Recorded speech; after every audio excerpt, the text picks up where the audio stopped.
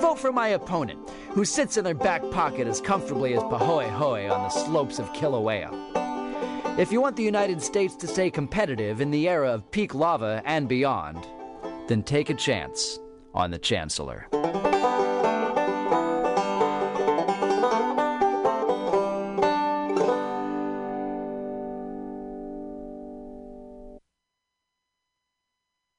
All right, Carl, here's my new theme song.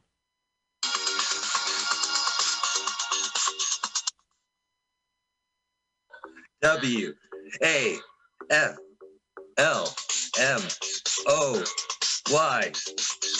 Flip, flip, flip, flip, flip, flip, flip, flip, flip, flip, flip, flip, flip.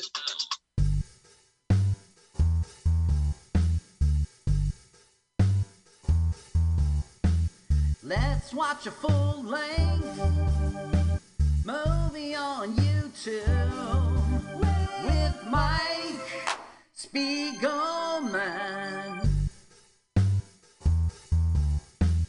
Let's watch a full-length movie on YouTube with Mike Spiegelman. It's been over 1 long year watching movies bad, strange, and weird, commandeered by Michael. Hi, this is Carl. I'm Mike's friend. I wrote this song. My turn-ons are French poodles, Chinese noodles, and German strudels. You should follow me on Twitter. It's Jokes to Carl. That's the French duh, not the duh. Now let's watch a full-length movie on YouTube with Michael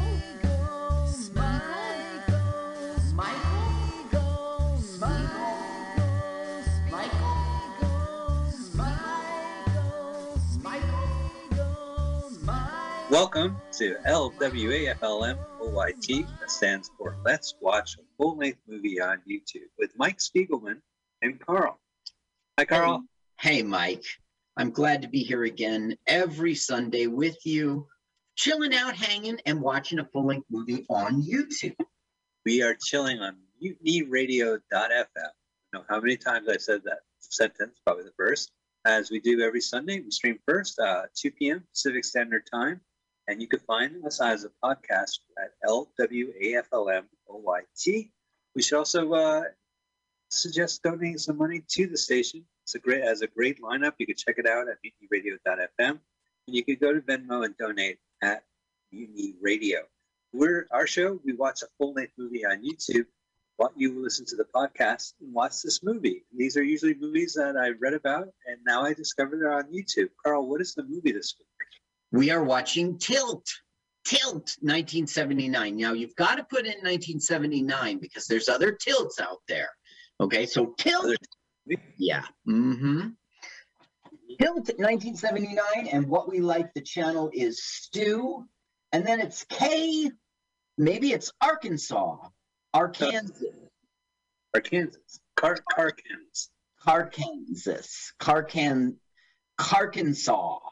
Stu, if you see Stu, you're on the right channel. How many are there going to be? One of these days, we're going to pronounce names correctly. But yeah, it's Stu Carcanis, and it's Tilt 1979. So we want you to type in Tilt 1979, find a link posted by Stu Carcanis, and click it, hit pause, move the timer to 000. Oh, this movie is action-packed. I suggest we do an old-school Carl comedian countdown. Perfect idea. Celebrity Carl countdown. Celebrity has a soft C. It's nothing personal. I can say celebrity. Carl, celebrity. Comedian countdown. Celebrity. Ladies and gentlemen, welcome back to Celebrity Comedian Countdown. This time with Kate Lawler. Welcome, Kate. Oh, thank you. Thank you. One thing I love about your comedy is that it's very real. It's only based on like Aw. real life experiences and stuff. I mean, that's what you bring to the table. Tell me about your process. Like, what made you, I mean, bare your soul for real in your comedy? I think it was like a gradual thing. Like I kind of started off just like telling funny like stories. Like I went on a date with this guy who turned out to be my cousin. This like crazy girl I'd never met tried to kill herself at my 19th birthday party. Then it just kind of became like more and more like, oh, like this is shocking. And then I was like, should I say this? Should I not say this? And I'd be like, well, fuck it, I'm gonna say it. And then it just kind of just kept getting like more darker and like more real. And now it's like, like now I kind of have like, I guess like the more into comedy and like the more I've realized like the type of comedians I look up to, I just kind of have adopted this mentality that nothing should be off limits. So like the only time a joke doesn't work is just when it's not funny, Like Right. you can say the most fucked up thing in the world, and if it's written well or if the room vibes with it, it can destroy. I feel like sometimes you're saying things up there you wouldn't even say to a friend, maybe your best friend, but I just feel like you bare your soul up there in a way you can't really do in real life. Yeah, I don't know. I'm a pretty like open person. I don't know. Like, and I didn't used to be. Like, I was a little bit awkward, and now I'm just kind of like, I don't know. Maybe I've just gotten so used to being drunk in bars and like doing comedy where I just kind of have like no secrets. I tend to make people a little uncomfortable actually in conversation, but. I've witnessed that. I've been a participant in that. So now you are my current co-host at the Reserve Club Open Mic every Tuesday. Are you loving it? Yeah, of course I am. Yeah. Now it used to be Yusef Goff, and the fame of Yusef Goff. It's hard to live up. I appreciate that. Such big shoes to fill. So the thing is, he was fine. Everything was fine. Bald shoes. Yeah. There was his work schedule changed, and he just couldn't make the mic on time, and I wasn't going to have a half co-host. So I offered you the role. Were you surprised? Yeah, like I feel like I was just there like at the last night, and I was like, I'll do this, and then like you're like, would you really want to do this? And I was like, yeah. Like I don't know, it just sort of like it wasn't something I was like I had thought was going to happen before it did happen, and then I was like, oh, this is an exciting like new chapter, I guess. No, I didn't just pick you like, okay, I need somebody. How about you? Yeah. No, I thought long and hard about a bunch of people. And I really thought, yeah, first of all, we're different genders. Secondly, we're totally different ages, Yeah. Now, also, as you know, you're the most likable person in any given room at any given moment. I really am. I really thought that you would be perfect, and I have no regrets. Not looking back, you are perfect. Aww. Now you've grown. Thank you, Carl. Well, of course, you're welcome. And we have some chemistry, right? We didn't at the first couple. We did sometimes. I think we have a good banter. Yeah. Yeah, I think so too. Now, since that time, you've grown to even be your own comedy producer. So speak about that. How did you get there? Like, what made you like approach Rick, or what made you start thinking about making? I don't know. Like, I had wanted to do shows for like a long time, and I had asked like some bars, and it was like I got told no a lot. And then I don't know, I was just at Reserve one night, and a comedian's band was going to be playing there that weekend, and I was like, oh wow, like why don't we have shows here all the time? And then I was just like outside talking to Jenny about it, and I just said it, and like I didn't think that like she was that they were really going to be like, yeah, we'll let you do this. And I was like, oh, okay. Like it's just sort of one of those things that kind of happened like organically. That's and it like it is like, I don't know, I think it was good that like I already like I loved the mic, and I loved Rick and Jen. And then I was going to be co-hosting the Tuesday mic. Like it was great to just like have like like it like kind of like a place that like my own little home, my own room to like do what I want with, and like Yeah. I don't know, like it's been like a great experience. Like every show has had a great turnout. We've had like a bunch of great comics. I've met people. I've like definitely become like a better comic from it. Like it's all been wonderful. Very good summer. And the comedians get paid. That's one of the great things about your shows, which Oh yes, they sometimes do. does not Well, happen. no, it's not always great, but they get paid. It's not always great pay, but there is pay, right? And anything's fun. There is, yes. How can people find you out there on social media, on the internet? How do people get to connect with Kate Lawler? My Twitter is Kate Lawler 888, and my Instagram is KLawlsComedy. Yeah. Kate Lawler 888. And what's Instagram? K Law? K Law LZ Comedy. Okay. All right. Now, everybody at home is poised to watch this movie with us on YouTube. They're all ready to hit the play button at the exact same time as we do in the studio. So, Kate Lawler, why don't you kick it off with that celebrity comedian countdown? All right. Ready? 3, 2, 1, go. Right. Wow, this movie already cost me $5 to watch. Now I got to watch the day or so. You got to sink a quarter right away. Yeah, right. It's like those TV sets where you put a quarter in for a time. You ever sit down in those chairs that have a TV set in them? Yup. And then you have a time you can watch. I don't know, what you can watch? Local news? I miss pinball. You do miss it? Yeah, I mean, going to an arcade, they were pretty cool.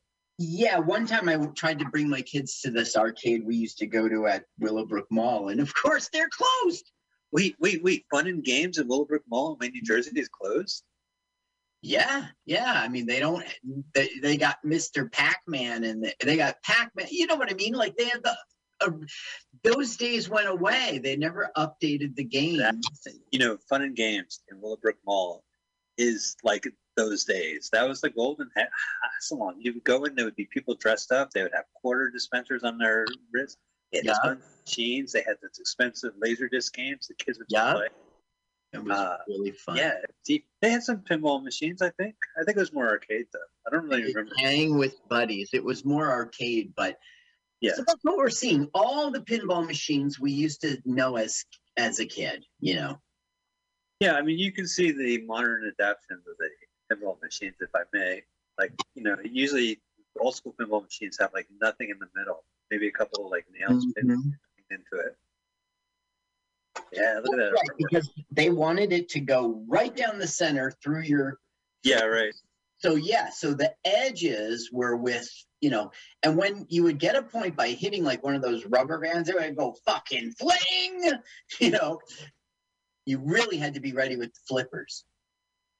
We've watched a movie about bowling. Is this going to be the same? Like, it's the world of professional blank? Nah, it's going to be like a hustler's movie, a gambler's movie. Now, this is Charles Durning again, who we saw last episode. Yeah. And this time he's not walking through the role. He is being a good actor here. Okay, to be fair, he's also walking.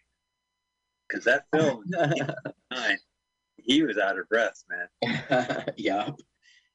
Yeah. In this film, he's just as big as he was in the film we saw, which surprised me. But he's young.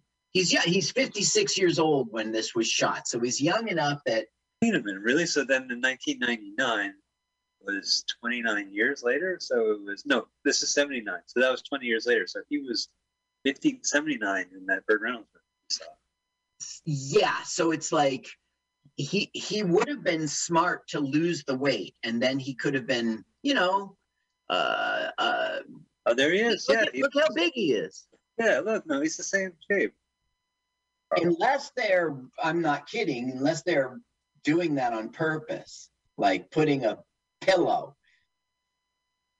Oh, I thought you meant like the director, like actually putting some thought in building a scene. Like, you know, it works cinematically if we had Charles Turning's big old stomach in the foreground. The guy who did this, that directed this film, really loved it. It's the only film he ever directed. He was an executive producer for something. He was an actor in something, but he started writing this thing in the 1960s. Now, I don't know how much pinball was out there in the 60s, but that's when he started. He even shot it once before. Let me see, where is that? Where's that? Got two turntables on it? Yeah. You know, Willowbrook Mall, I would say the fun and games in the 80s, they never really had pinball, but they had like old school arcade machines. So they would have like Space War. You know? Yeah, I remember that. But they did have one or two pinballs. I mean, they were obligated to. Yeah, you're right. I mean, it was still that time. And why wouldn't they have them? So, Rudy Durand is the director, began pitching the idea for the film in the late 60s. He now it's 79 this we're watching this. He contracted others to write the screenplay, what wasn't satisfied with the results, so ultimately he wrote him himself. An earlier version of the movie, produced and directed by Rudy Durand, executive producer, blah, blah, blah, screenplay, blah, blah, blah, started filming on June 5, 1972. The version was not completed. So he's been at this. It's the only thing he ever did. Wow, at least he got it done. I know that we had done another, you were out that week, and Pam Benjamin, station manager of Radio, filled in. We watched a 1979 Brooke Shields film called Just You and Me, Kid. No, I was there. That's right. Yeah, that's right. We talked about this too. I said you weren't there, and you're like, Mike, I was there. And now here I am on the show, repeating the story. Carl, you weren't there, but Benjamin was there. So Brooke Shields also did Wanda Nevada, which is not available on YouTube as a free rental, as a free view, also in '79. So she was peaking, and then '80, of course, was Blue Lagoon. So this was like her big last hurrah before the Blue Lagoon, and then now, they're saying they want to bet him. Now, see, Charles During is the bad guy. He's the whale. That's what they call him, the whale. And this here is our hero or anti-hero? to the hero. His name is Neil Gallagher. He's Ken Marshall. He's been on our show before in Krull. He was the prince in Krull. Oh, all right. Now they're challenging him to a bet, okay, on pinball. You see, the whale is the best pinball player on the planet, never been beaten, that kind of crap, okay? So they're saying they want to bet him $400, but he's giving them odds so that they would win $2,000, okay? So they're being all tough talking right now. Are you crazy, boy? Want to fight me? This is Corpus Christi, Texas. And it's so funny. Like, God bless just people's interest in bats, but like, I guess you would bet money on pinball. I've bet money on Tetris before. I mean, it happens. Pinball machines were originally gambling machines, like illegal straight up, flat out gambling. Oh. And you would bet, and you would go into like a storefront or what have you, and they would have these machines, and you keep playing, and you win some money off. Mm-hmm. So there wasn't really bumpers or any kind of challenges like that. More trying to, I don't know, I don't get it, but well, it was a bet, yeah. And it became pinball, I guess. Now, I think they should have spent the money and got Pinball Wizard by The Who. This guy, man, I'm just happy he made his film, and it's about pinball, right? Yeah, and check out the writer. He co-wrote it with Donald Cammell, who we saw who directed Performance with Mick Jagger. Oh, this is a good pick. Wait a minute. I don't know if it was coincidental. I just I was looking for a film, and I found it, and the guy hosting it, our friend Ken Canis, Arkansas.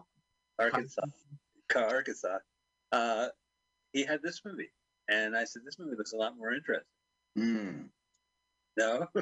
You can spoil it. Is it a lot more interesting? This is a bad movie with a great ending. Maybe it's not a great ending, but it's a well-written ending. It's a surprise. Oh, all right. Well, don't spoil it, right? I guess not. Look at this, man. Back in the 70s, all you had to do is just custom print your name on a T-shirt. You look like a superstar. Yeah. Okay, so they're starting. All right. Now, you know who's the player. That's our hero, Neil. But the guy there with the glasses, that's Henry. And Henry's like his manager, kind of right-hand man or something. Do you understand what I mean? He's like his good friend. Now look what he's doing. He looks like he's jerking it in his pants. You see that? right, but he's pushing. He's using a magnet. Right, Michael. Very perceptive. Well, so is Charles Durning. Perceptive. But I also see the jukebox and video game machine in the corner. Yeah. Video game machine back then. Video game machine in it's 1979. Yeah, what did they have? So it's Space Invaders, right? Yeah, space. Bum bum bum bum. Bum bum bum bum bum bum. Here's my Atari 2600 impression. Look, that could be a pillow, right? It's probably his. Oh, that's all Durning. Hey, you son of a bitch, you! How dare you cheat me? Oh, Gulp. I'm acting like I'm afraid, Gulp. yeah, look at Durning. He's got the room. See how heavy I'm breathing? Hey, I didn't know you had that thing, Mr. Whale. God, how old school these pinball machines are. Yeah. All it needs is a magnet. The one for this film was custom made. It's called Cosmic Venus. And its primary designer was Michael Schnenger, with manufacturing assistance from Williams Electronics. I don't know. What's important is that it was made for the film so that they could control it, own it, and also make it part of the plot.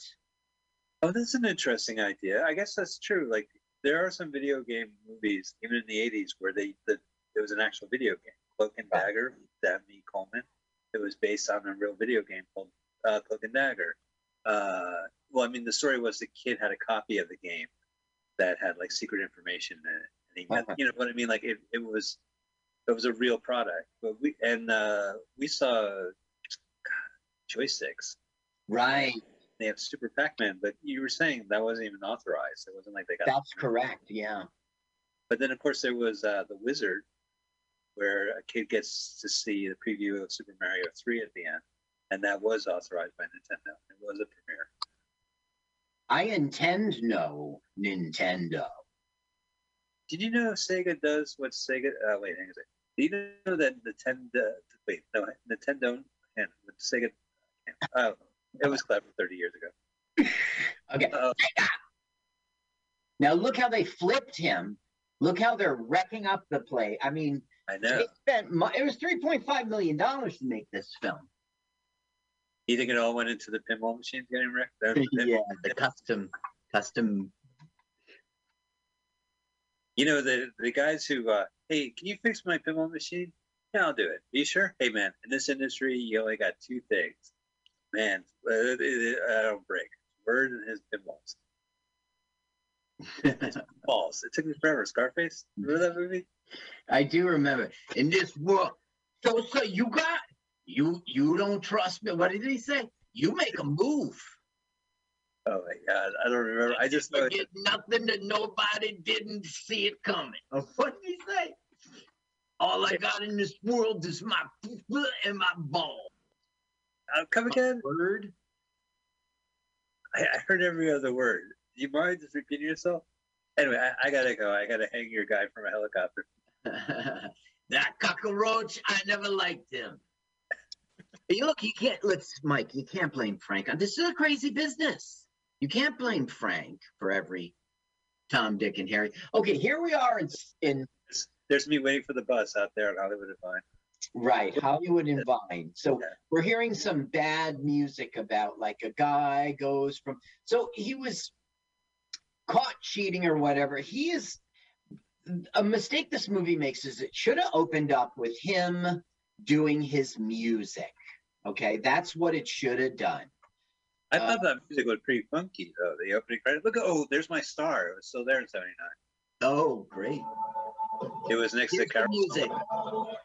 Here's your great music. Oh, he's going to put his feet in Sinatra's. Hey, Mr. Hurry Up, there's a line. Elvis Presley. Oh, there's a sidewalk for most. That movie, the soundtrack to this album, this movie is just terrible. It's just. Oh, there's Dan Tana. There's speaking of Dabney Coleman, he's having his Dabney Coleman special. Dabney Coleman ate at the restaurant every night for decades. They'll be outside of the Troubadour at one point. Sweet. We got a Ballet Parker in Newsom and Frank. There's the Troubadour. Wow. Presents Paul Pratt from San Francisco. Cool, man. Triple cool. Yeah. Oh, look at that puddle. They don't make them anymore like that. Yeah, you rarely see such a well-defined puddle. With the global warming, they just dry right up. Yeah, this is the heat. Okay, so what we're seeing now is his like buddy, right-hand man, manager type came out to LA with them. They both got caught cheating and they ran. Okay, he even robbed his mom. This movie, I don't want to check out on this movie, but his pinball manager and him had to flee the whale, and they went to Hollywood and bought. They got caught cheating, so they had to leave Corpus Christi. And they ran to LA, and he's trying to make it as a country singer here. Right. And, you know, he's doing valet. He's getting downhearted and goes, this guy is the guy. And our hero's like, it's just more Hollywood bullshit. He'll want money from me somehow. And Rome wasn't built in a day. You know, they're fighting. Now, Corpus Christi, Texas is famous to me always because of Farrah Fawcett. That's where she's from. Yeah. But does it mean in English like the body of Christ? Yes, it does. Now, when I was 10 years old, 76, I had a Farrah Fawcett poster, and her nipples were visible in the poster. You know the famous poster I'm talking about, right? Right. With her hair back, I think I can visualize it. Why don't I say today? Yeah. I got the poster. I saw the nipple. I got it out of Dynamite magazine from school. I ordered it. It came with all the delivery of the books. And I saw that nipple. And I will always love Farrah Fawcett. I fell in love with her at 10 years old because of her nipple. Wow. I mean, you could have got your full Farrah Fawcett from Dynamite magazine. Yeah. You graduated from Scholastic Bananas magazine? Dynamite? We had Dynamite. That's when I first learned about Donnie and Marie. Happy Days was on it. Now here, you see Walking the Fields here is Brooke Shields. Now, I'm not clear on where she lives. She might already live in California. Well, if this is this could be like, this is California. God, it's so green. Carl, I drove by here and it was like just a drought. Mm-hmm. I don't drought it. Now, here comes the school bus, and all the kids are saying, Brooke Shields is a weirdo. Leave her alone. Her nickname is Tilt, okay, because she's so good at pinball. She's Brenda Louise Davenport in the film, but it's Brooke Shields. So now, Brooke is not going to school, clearly. Instead, she's going to run away. Now, recently we saw Scrubs, right? Yeah. And that had Jeffrey Lewis, born in Plainfield, New Jersey, shout out, who was, he was big with Clint Eastwood, with Robert Redford. He did Double Impact. There he is driving the truck. Nice. Oh, man, what the giveaway. Oh, I know him. Yeah, absolutely. Yeah, so he's back. He just has a bit of a cameo here. Well, he's used to riding a truck with either a chimpanzee, Clint Eastwood, or Reynolds. His first name, Brooke Shields, 13-year-old She's 13 in this movie, right? She was 13 in the other one. She's 13 in this movie. In the George Burns one, she was 13. I think she was a little older. Well, I mean, it's true. I mean, they might have shot this one earlier and they just were released on the same date, same year. Oh, they are. No, I think you're right because let me see.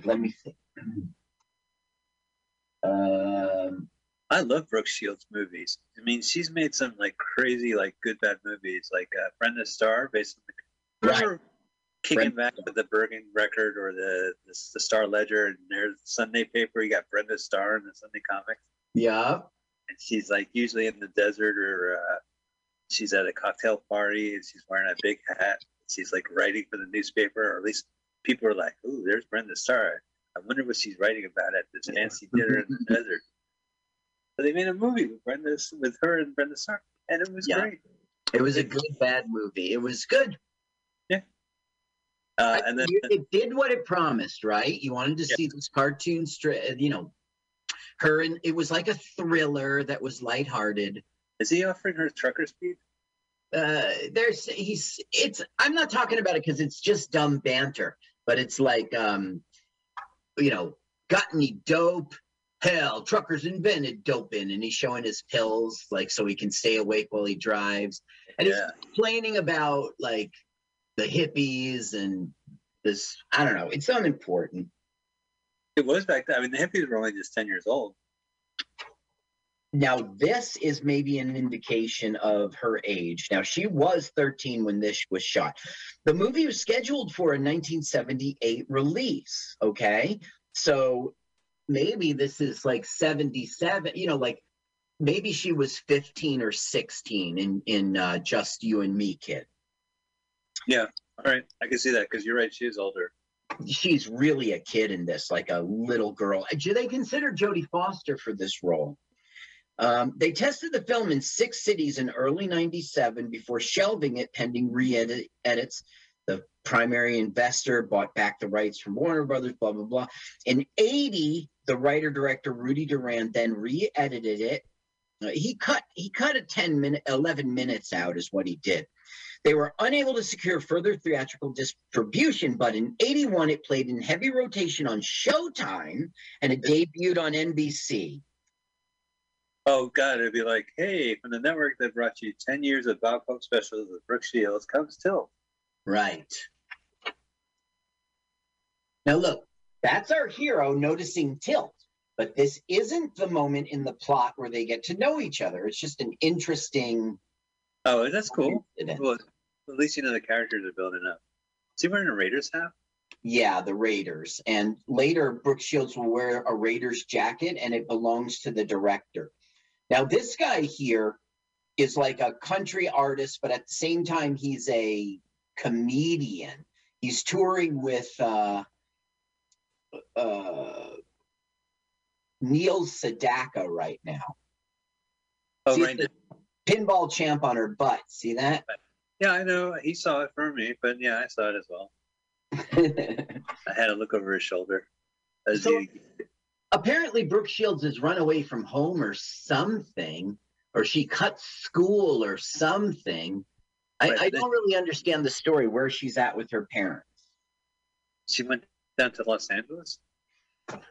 I guess she lives in California, and she just plays hooky a lot because she'll get kicked out of her home a little later, actually. So, okay, there's our hero noticing what's going on. So, our country comedian wants to do a bet for $40 that she'll play pinball with the little girl and beat her. Whoop-de-doo. To keep the money? What? Is the bartender keeping the money? Oh, yeah, like he'll hold it for the winner. All right. But if she wins, she keeps the money. Uh-huh. There's no cut to the bartender. There isn't, because he's like a friend. And as a matter of fact, he kind of has a piggy bank that's under his control for her. And when she decides to split and hit the road, pinballing it with our country singer, he'll have to cough up that money that she saved. Oh, I got it. Well, so she cut school to go to this honky-tonk bar and play pinball for money. Yes. Now that is the Reverend Jesse Jackson. That's the Reverend Jesse Jackson? Right. That's his cameo in the film, and it was uncredited. He did it out of the goodness of his heart. 1979? Yes. Oh, or so I guess 77. Maybe. Oh, yeah, right. Wow, that's weird. I never even knew that. Are you for real? Okay, the way I found out that it was Reverend Jesse Jackson is I lied. I looked at him and I said he looks like him, and then I told you that. Okay, and that's it. racking them up. I'm very convinced it's Jesse Jackson. Take a look at him. I mean, okay, is he or is he not African American? oh yes. Okay, so take a look. There he is. See, I'm trying to watch a little girl play pinball right now. All right, never mind. Okay, so what's going to happen in this scene is she's going to kick his ass, and it's the best I've ever seen, and she got an incredible score. And so Hero will be like, intrigued, and it just starts him noticing her. Ding, ding, ding, bling, bling, bling, bling. Bling, bling, bling, bling. Right. Choo-choo, choo-choo. Usually he's like, I'll be back. Right. Right. Or what are the other ones? The Addams Family. That one was a great one. Right. Now, Brooke Shields would go on to appear on a pinball machine. She did that movie Sahara. Oh, another great movie was with Brooke Shields. Another flop. I mean, they're notorious films because they were set up to be blockbusters. They just did not click at all. Yeah, she had her Blue Lagoon, and Endless Love. What the world. It was strong enough though that everybody knows her name. Yeah, I haven't. I never saw that movie when it came out, and I haven't seen the sequel, even though I'm a big Christopher Atkins fan. I think it was in the first one, but I haven't seen the sequel, and I think there was another one. But I don't know. I don't know if I really want to revisit it for the first time. Well, first there was Blue Lagoon, and then suddenly Susan, because that was her only other success, really. That was a big success, right? I mean, that show went on for years. It had a good cast. We watched her in Speed Zone play herself, but she usually is a really good celebrity to have playing themselves. Like, she's really good at that. Oh, there's the W.C. Fields. Come on, W.C. Field. What? I don't get you. Why are you spitting on me? You're really drunk, dude. You better sit down. I love WC. This French director cast her in at 12 years old in Pretty Baby in '78, and I would say that was a hit too. So that got her notice. Next thing you know, it's Blue Lagoon, and then the Calvin Klein. You don't think the Calvin Klein ad was the big hit breaker? Which one? Calvin Klein jeans. Oh, yeah, she was a model. You're right about that. Was she on TV with that? Yeah, I mean, she was young, and her line was like, "What's between me and my Calvin's nothing." You remember that? It was huge. She was one of the top fashion models in her teens. Yeah, you're right. That was just as big as the movie. I mean, that was, Jordache. No, what did you say with Calvin Klein? Yeah. Yeah, and that was, I mean, like you had earlier said, we had 4 channels really, right? CBS, NBC, ABC. And then PBS. Right. And then there were local, it says 13 channels. It wasn't the truth. It was 4 choices. It was Fuzzy Channel. It was Christian Channel. It was Monster Movie Channel. 3 is always fuzzy, right? 3 is supposed to be fuzzy. That's where you connect your Magnavox 2 video game system. 5 was local. 8 sort of didn't exist either. Now, wasn't NBC have a monopoly of 4s around the country? Like everywhere. Oh, Channel 4? Yeah. That would be interesting. I don't think that's the case, but that would be great for them, Channel 4, NBC. In San Francisco, there was NBC Channel 4, K-Ron. And NBC and K-Ron were up for contract renegotiations to sign up the affiliate. And K-Ron said, you know what? Fuck you. You're not, they said, we're no longer going to be your San Francisco affiliate. And they went local news, like 24-hour local news. They're their own thing now. Interesting. And then what NBC did was they got onto a San Diego channel and worked a deal with the then predominant cable companies to have that San Jose NBC channel be on Channel 3 on the cable box. So you still have the NBC on your top, the top 10 digit. But it's just not actually from the city. It's a different location. Okay, now what we're seeing essentially is a sort of, not a cattle call, but it's like an audition. You have to get invited. So our hero will be invited, but the thing is, he doesn't have a band. He's just going to get up there with his like guitar, and they're going to laugh him out of town, What would you do, Carl? You're a really good musician. If you showed up with an acoustic guitar at the fucking Troubadour. I think this they would kick me out just like they kicked him out. They're looking for bands.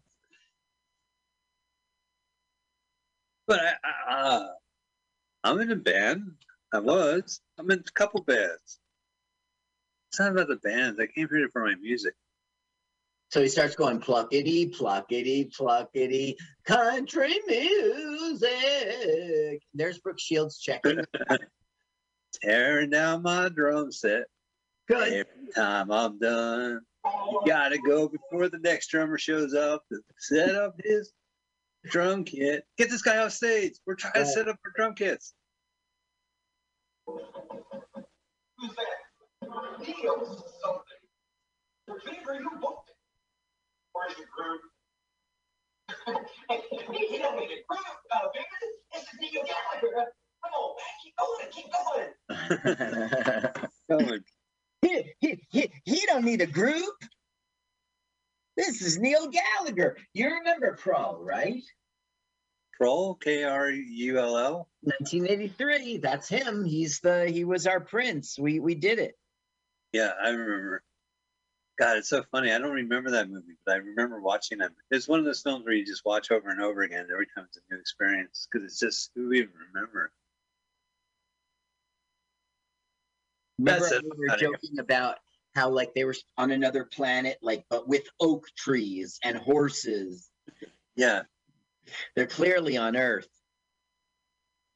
Well, no, it's the future, but it's also the past. I don't know, and outer space, but sandals and lasers. Yeah, here. Would you like a fresh apple? Oh, dude, hippie music. Yeah, a lot of hippies.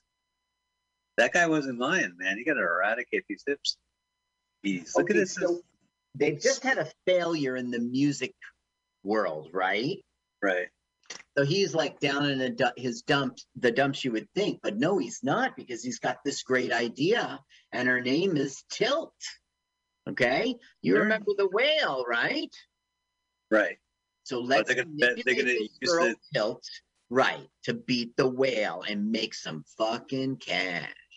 Dude, I want to go hang out in the 70s Los Angeles. How cool is this? Yeah, Cinzano. Yeah. The director did a classy director move, that overhead, one shot right to the table. Yeah, I think so too. Yeah.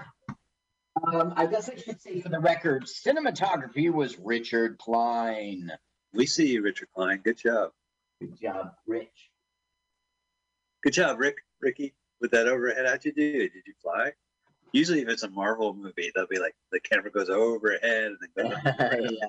Set a couple levers. Richard Klein. I'm inclined to think he did a good job. Oh, Carl, please rewind. Okay. Now, the manager guy Henry is like, look, we're trying to make it in the music business. Why do you want to like rip off some girl, exploit some girl? And he's saying, look, we'll go around the country, we'll gamble, we'll get to the whale, do our big one with all the money we've made from the gambling, and then I'll have money to start my career properly with a demo tape and a band and blah, blah, blah, blah, blah. You know what this guy with the purple hat's thinking? Why did I drive down to Los Angeles? What? I should have got another job at least when I was down here. I'm a little confused about this guy. I think he might be Don Stark. Okay. Do you know who that is? He was on that 70s show for all 8 seasons. Oh, Tommy Chong? No, his name is okay, wait a second. No, I think I'm wrong. It can't be. Who is Henry? No, Henry is Harvey Lewis, and I don't have any credits for him. Okay, somewhere in this film, Don Stark appears. Don Stark was, and I can't find him. He's just our Star Trek connection. Okay. All right, when he shows up, I'm still amazed by his camera work and the direction and the extras. This is a cool, like, brunch place. You dance if you want to. Yes. Mm-hmm. Do you have like a drink minimum, or do you think I just go during the brunch and just dance like that guy? That's me. I don't think they'd have a drink minimum. I think they would want to seat you at a table and consider you a patron. Can I get the smoking section, please? Oh, and Perrier. And how to know when you just met a comedian? You know, when you meet a person for the first time, how do you know they're a comedian? Is there a drink minimum here? Okay, now I don't know. I kind of don't follow it. Is this mom and dad, or is she just living in a halfway house? I kind of don't understand. But the daughter has been caught with drugs, and this is the guy who, like, you know, felt it. Friend, look at that acting. Oh, so Harry Potter. Brooke is getting the sister's lying that Brooke Shields sold the drugs, okay? Because she's like got this money from gambling. It's a little inexplicable. How does she have this money? You Right. see? Okay. Oh, so she was dealing drugs. Essentially going to have a big fight with her parents, I guess, or foster parents. I'm not sure. And then she's going to split. She's running away from home.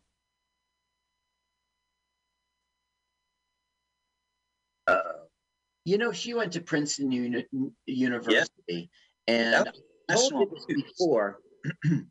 I used to live in Hightstown, New Jersey. There was a band I was in Montgomery, New Jersey. So very often I was driving to Montgomery, and to get there, you go through the campus of Princeton University. And what I would do is I would go real slow, and I would look to my left, and I would look to my right, and I would look to my left, and I was just on a Brooke Shields. I was on a lookout. I wanted to find her and meet her, to bump into her. Any luck?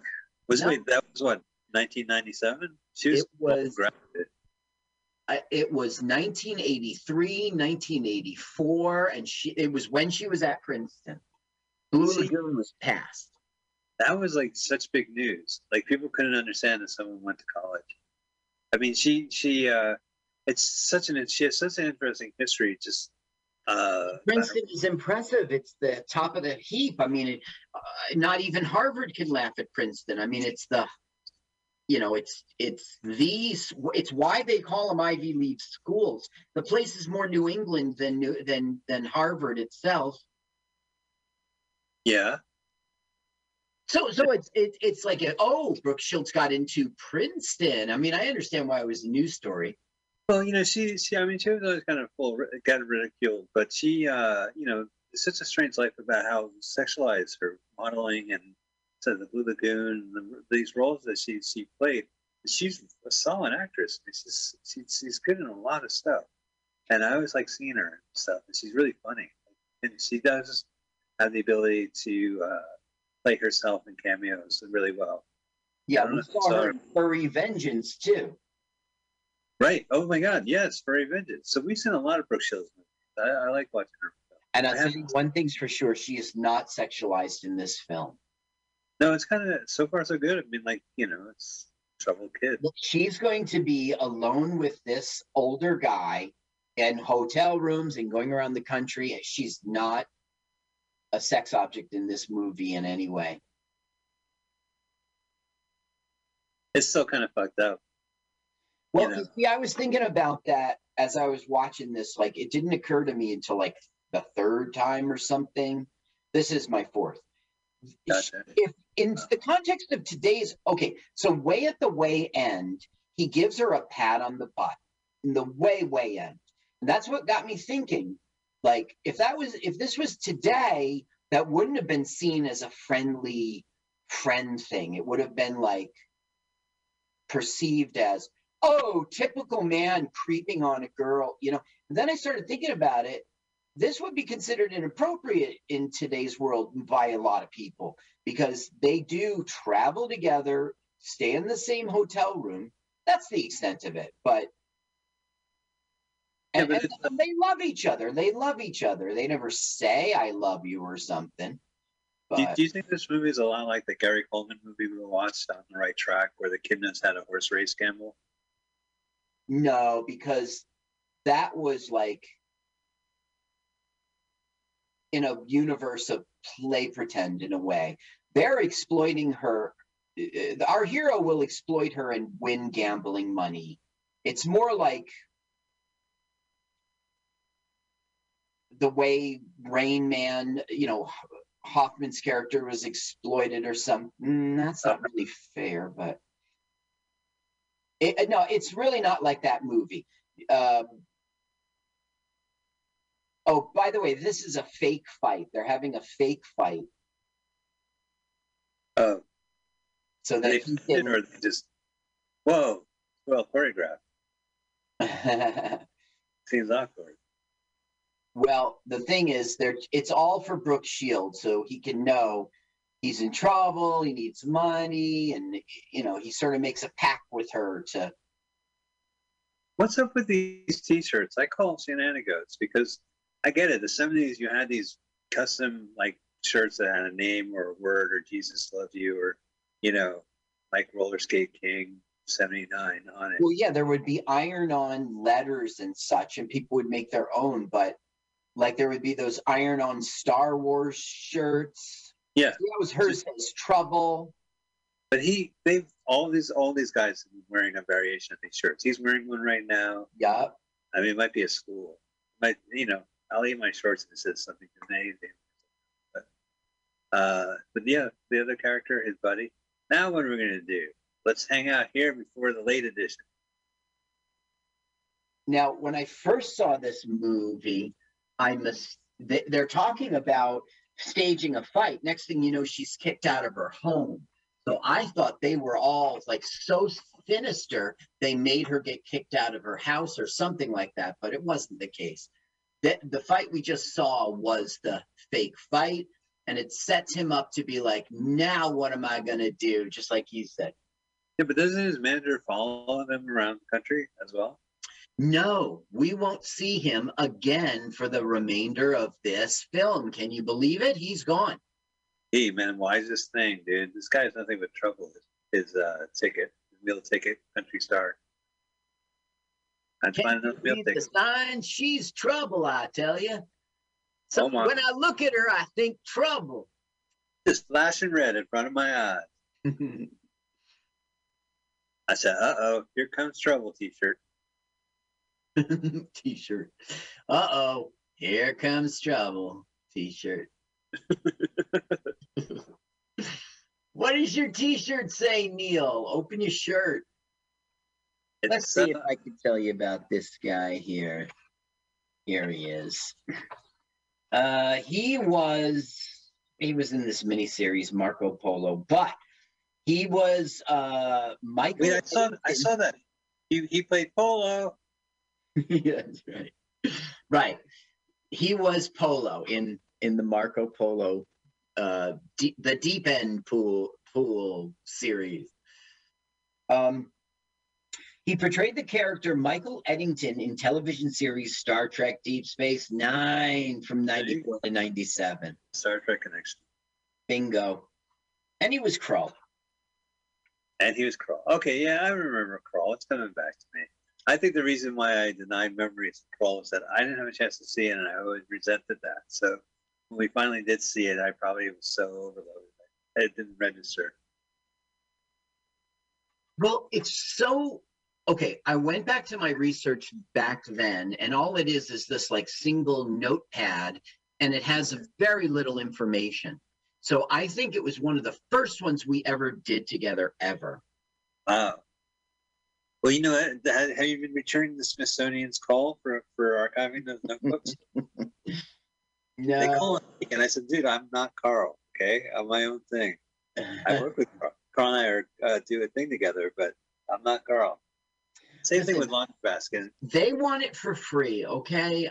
That's not the way I'm going. I'm not donating they want it for free. Free, goddamn.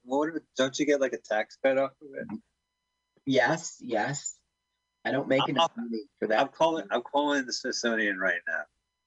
Hi guys, listen, when I donate my memoirs, is that like tax deductible? They got me on hold, Carl. Now, this guy was on The Twilight Zone one episode, and he was in many Gunsmokes. His name's John Crawford. He was in Night Moves with Gene Hackman. Yeah, that's a good one. He was the mayor of Frisco in the Enforcer Dirty Harry film. Really? The city of Frisco? Yeah. The Enforcers. That was, I think that was like the fascist cops, right? Hey, we're fascist cops too, Dirty Harry. Join us. Right. No, you guys are pretty fascist cops. Yeah, I just said we're fascist cops. Yeah, I just said that. I just said that. And also, he was on Star Trek. So we have 3 Star Trek connections in this film. Oh, good. So it's obviously a good movie. Oh, Half Moon Bay. So they're in Northern California. Well, now they're on the road. So who knows? Okay, they just started their journey. Here's their first motel room stay together. Yeah, I'll take the barn. What a gentleman. Does he have a hayseed in his mouth? Now we're having something funny. She's like, look, I never made it with anyone. I'm a virgin. And he goes, it's not about that. And that's it. We'll walk away from anything sexual for the rest of the film. All right. But there's always stories about orphans going around California hustling in the 70s. I remember it clearly in It Is Enough episode with that very storyline. Mm-hmm. Adam Rich, went off and started hustling. I dig it, man.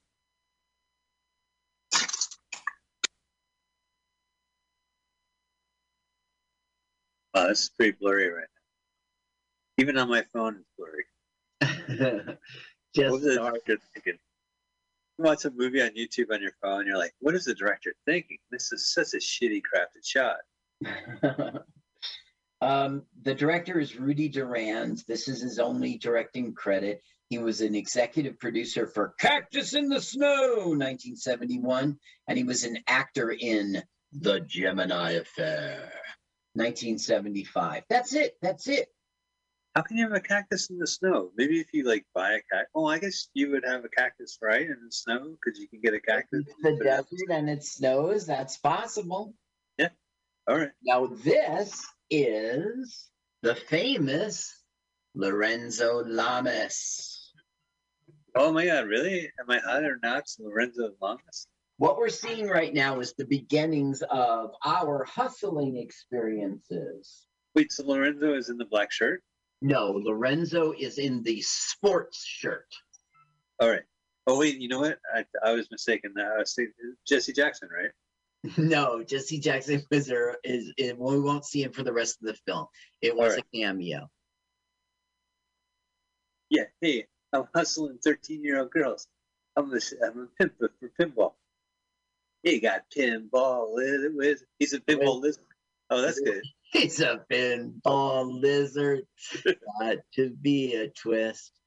He hustles a 13-year-old girl. Got such a licky tongue. Oh, smoking a joint? I guess it's maybe a roll your own cigarette. He couldn't really get away with smoking a joint. Now there he is. You see him, Lorenzo Lamas, number 72 there? Yeah, that's right. What was this show, like Nighthawk? He was in Falcon Crest. He was in Renegade TV. Renegade. But how does not? Yeah. he ended up doing Nickelodeon. He was Dr. Hollywood on Big Time Rush. Do you remember that show? Uh-huh. Do Yeah. you? Yeah, I know him. I'm familiar with the works of Nickelodeon. He was in Phineas and Ferb as Meep. Well, great. You could just do that over the phone. You wouldn't know him, but he was also the Bold and the Beautiful Did she win? soap opera. Well, I mean, he was kind of Twitter before Twitter. I mean, he was, kind of a loud celebrity. But the Hot or Not show just was, that's such a bad idea. Where he would use like a laser beam to point at the thighs and shit like that at people. Right. And I think Howard Stern just loved that idea and ran with it himself. But it was just like, it became kind of synonymous. It was unfortunate that he, I don't know. I would feel like I'd be best known for that after doing something like that. I understand. But he is Lorenzo Lamas. Do no wrong. That's true. Yeah, he does no wrong. I love these camera angles. Look at this. Where's the camera on top of the pinball machine? There's a 180-degree rule. You're not supposed to do this. Left, right, left, right, unless it's serving the purpose of the script. Like if it was a gunfight and the OK Corral in the middle of the street, maybe that's what they're trying to do. Or there's a pandemic and you can't shoot in the same room at the same time. Or you're Bruce Willis, so you just walk in, shoot 10 minutes, get your million, and walk out, and then they just, shoot around it.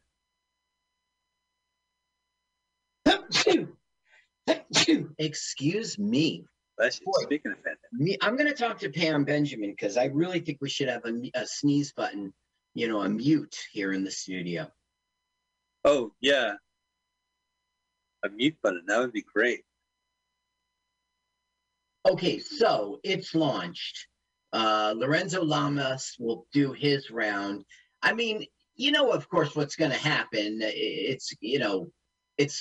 They're going to double down. It's going to get more interesting. Another person is going to come along and start making bets on top of it. And then she'll win. That's great. Hey, pinball, pinball is chaos. That's so fun about playing the game. You get to experience chaos. It's just things clank around. And you try to control it. But sometimes I feel like I do better on the first ball and not the other two, or I can't control like a good hand. Like I can do it well, but sometimes I could rock it and it could be on the third ball or the first ball. I can't be like, I'll just jerk off these first two balls and then just on the third one I'll rock it. Yeah, I know what I said.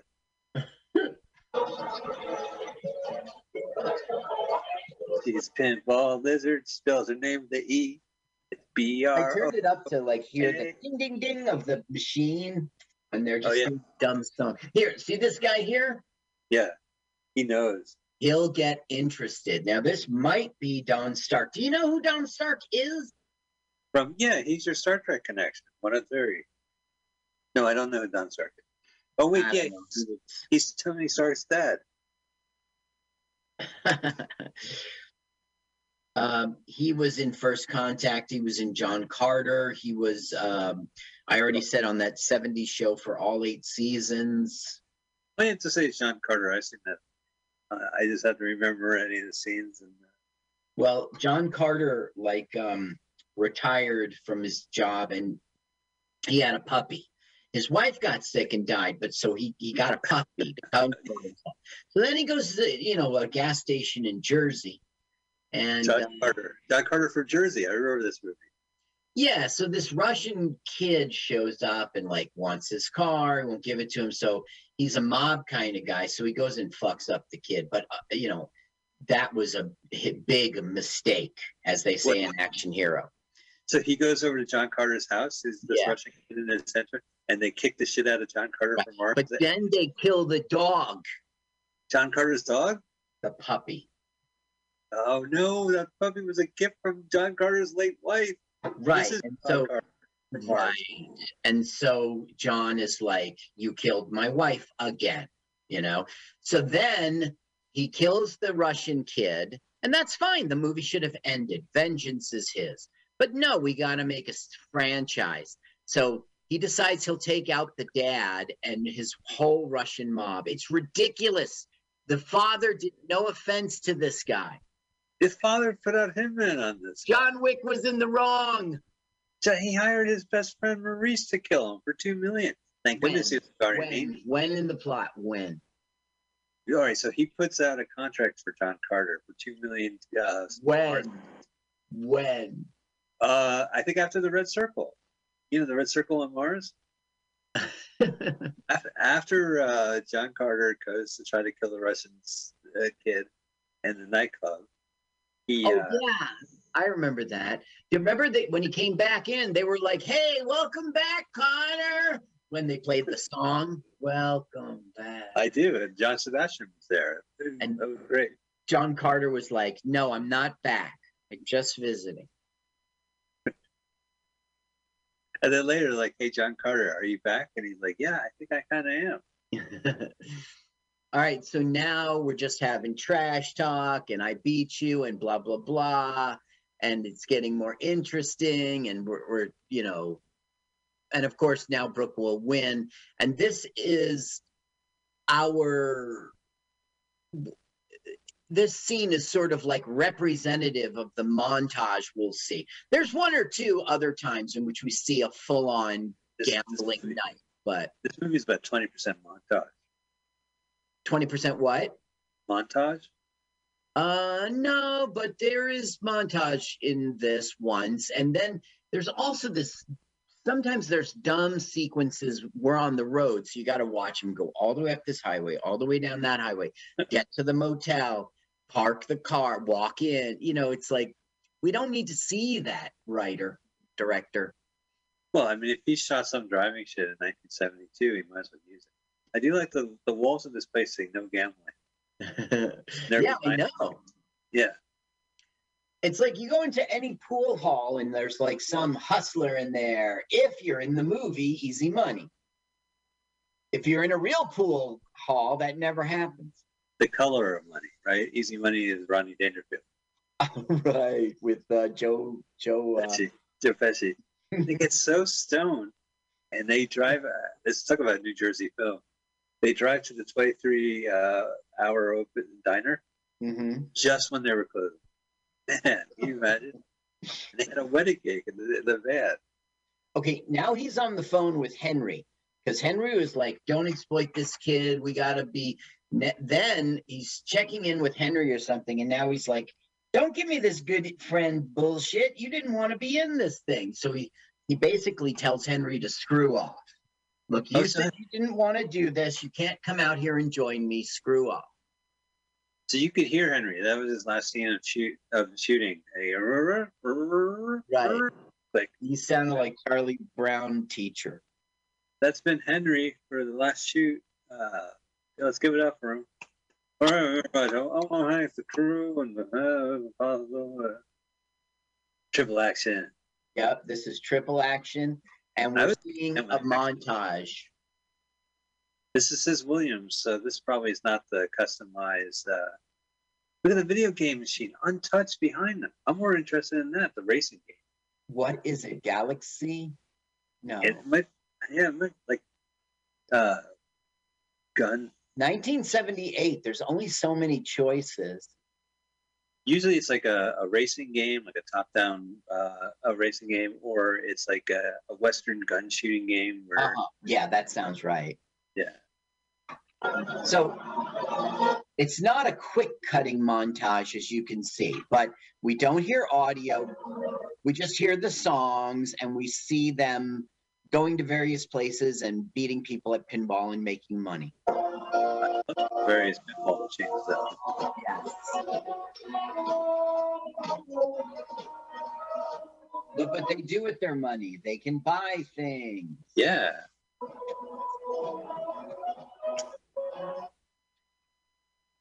That's good. That's what kids like. Waiter. Have these sneakers. Can we have these sneakers to go, please, waiter? Sir, I'm not a waiter. So I'm calling you waiter. That's great. Yeah, you put it on your wrist. Money on that. Up 2-1 on that, sir. You don't have to bet on it. Oh, everything's so green and lush. Cow shitty, smelly. Smell like cow shit for miles. Ooh, Hey, look at this double deck. Right. That's some double action. Look at this guy. I'm a Yeah, this is Sonny Bono.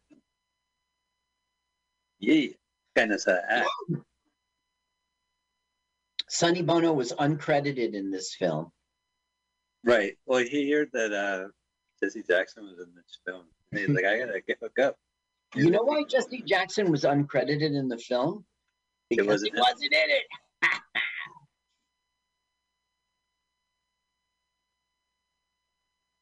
So did he lose?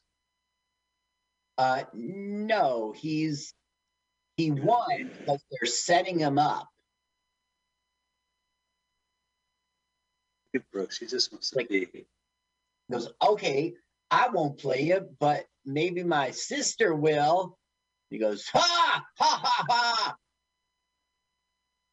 Beat that score. They must have a pinball wizard on set when they did this shooting. No, I mean, I don't think so. There was lots of stuff from like the set. There's lots of Brooke Shields sounding like a little person, man. They should remake this movie because they can use the CGI and like some practical effects to have the game, the pinball game, look something more exciting instead of just kind of close-up shots. Come to life. Yeah, like you could follow the trajectory of it. Listen to this. Listen to this. Is this a 12 or 13-year-old kid or what? Brooke Shields invited to the film cruise to her house for dinner and prepared fettuccine. In a 78 article, she revealed, okay, she's a little girl now. She goes, it came out like, well, remember the Depression? Those pictures of people lined up getting slopped from a big plot? That's what my fettuccine was like. For my next party, I made chicken. Wow, that's some deep trivia, Carl. She probably said that in like some magazine. It's some guy like, yeah, she did.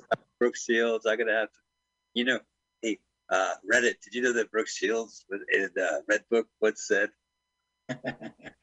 Brooke Shields said of this movie in the film's original release publicity, no matter how many movies I make, not matter who I work with, Tilt 1979 will always be something very dear to me. Everyone, everything from Tilt, I'll treasure in my heart. It has never ended and it never will.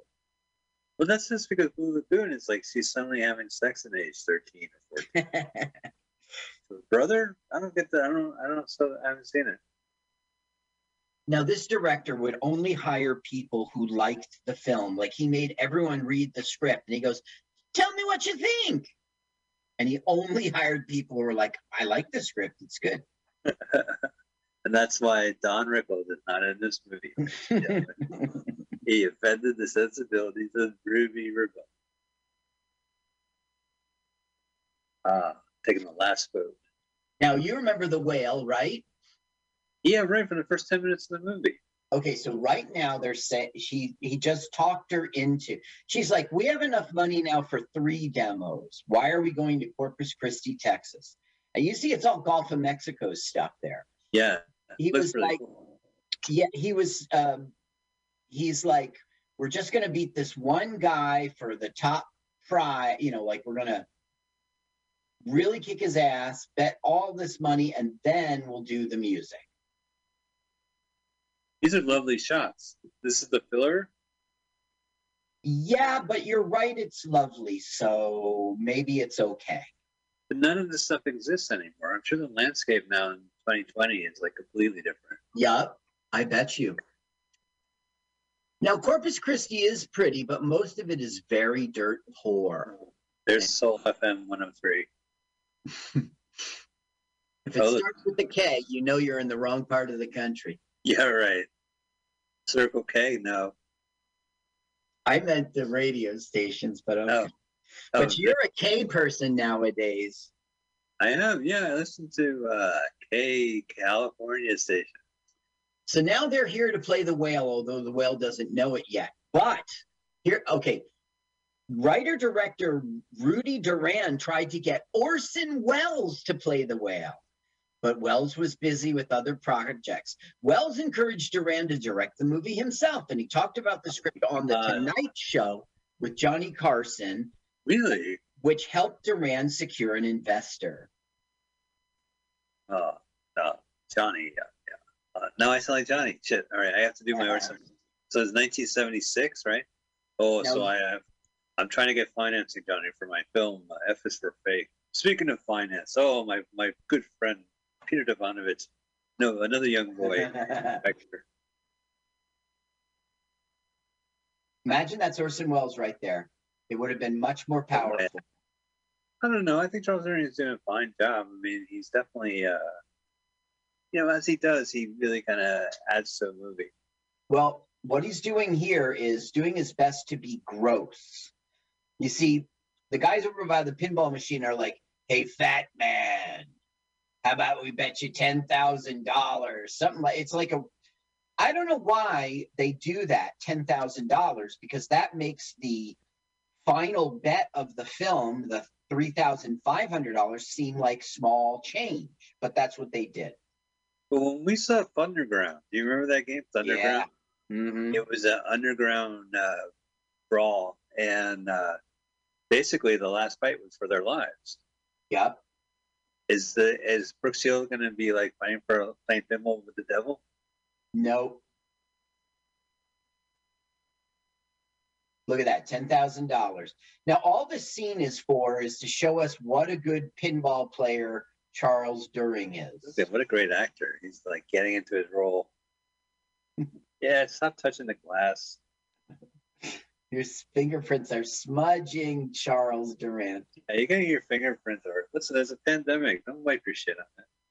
I'm a pandemic wizard. There got to be a twist. Pandemic wizard. Maybe I should play Pinball Wizard for you. All right, yeah. You have the guitar? Yeah, I'm sure I have one. Can you do a country version? Oh, look at that extra country version. Ooh, he spins out the butt with it. You see he kicks his leg, yeah, and he'll spin around. That's just because he's so bored as an actor. He's just like, this is not the guy we saw last. Oh no, gosh, that movie Hard Time 3, Hostage Hotel, the TNT movie from 1999 with Burt Reynolds, had Charles Durning just like, I'm glad he got work in there, and but it was just not easy to watch him. It was not easy to watch him. When did he? I hope he didn't pass away just afterwards. What an asshole!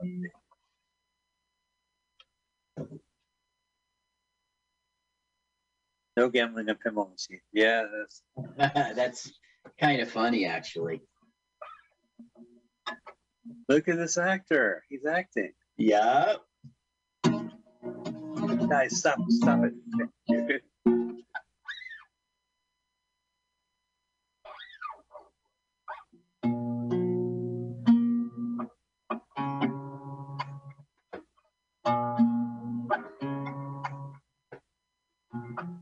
Yeah, I guess that's it. All right, here, I'll start. Hi, welcome to the music concept album, Roger Tommy. It's about this kid, right? Yeah. I don't know, he's kind of a creep, but man, does he play pinball? I don't know, I kind of jerk to him. Ever since I was a young boy, I played the silver ball. From Soho down to Brighton, I must have played them all. But I ain't seen nothing like him, any amusement hall. That deaf, dumb, and blind kid sure play a mean pin.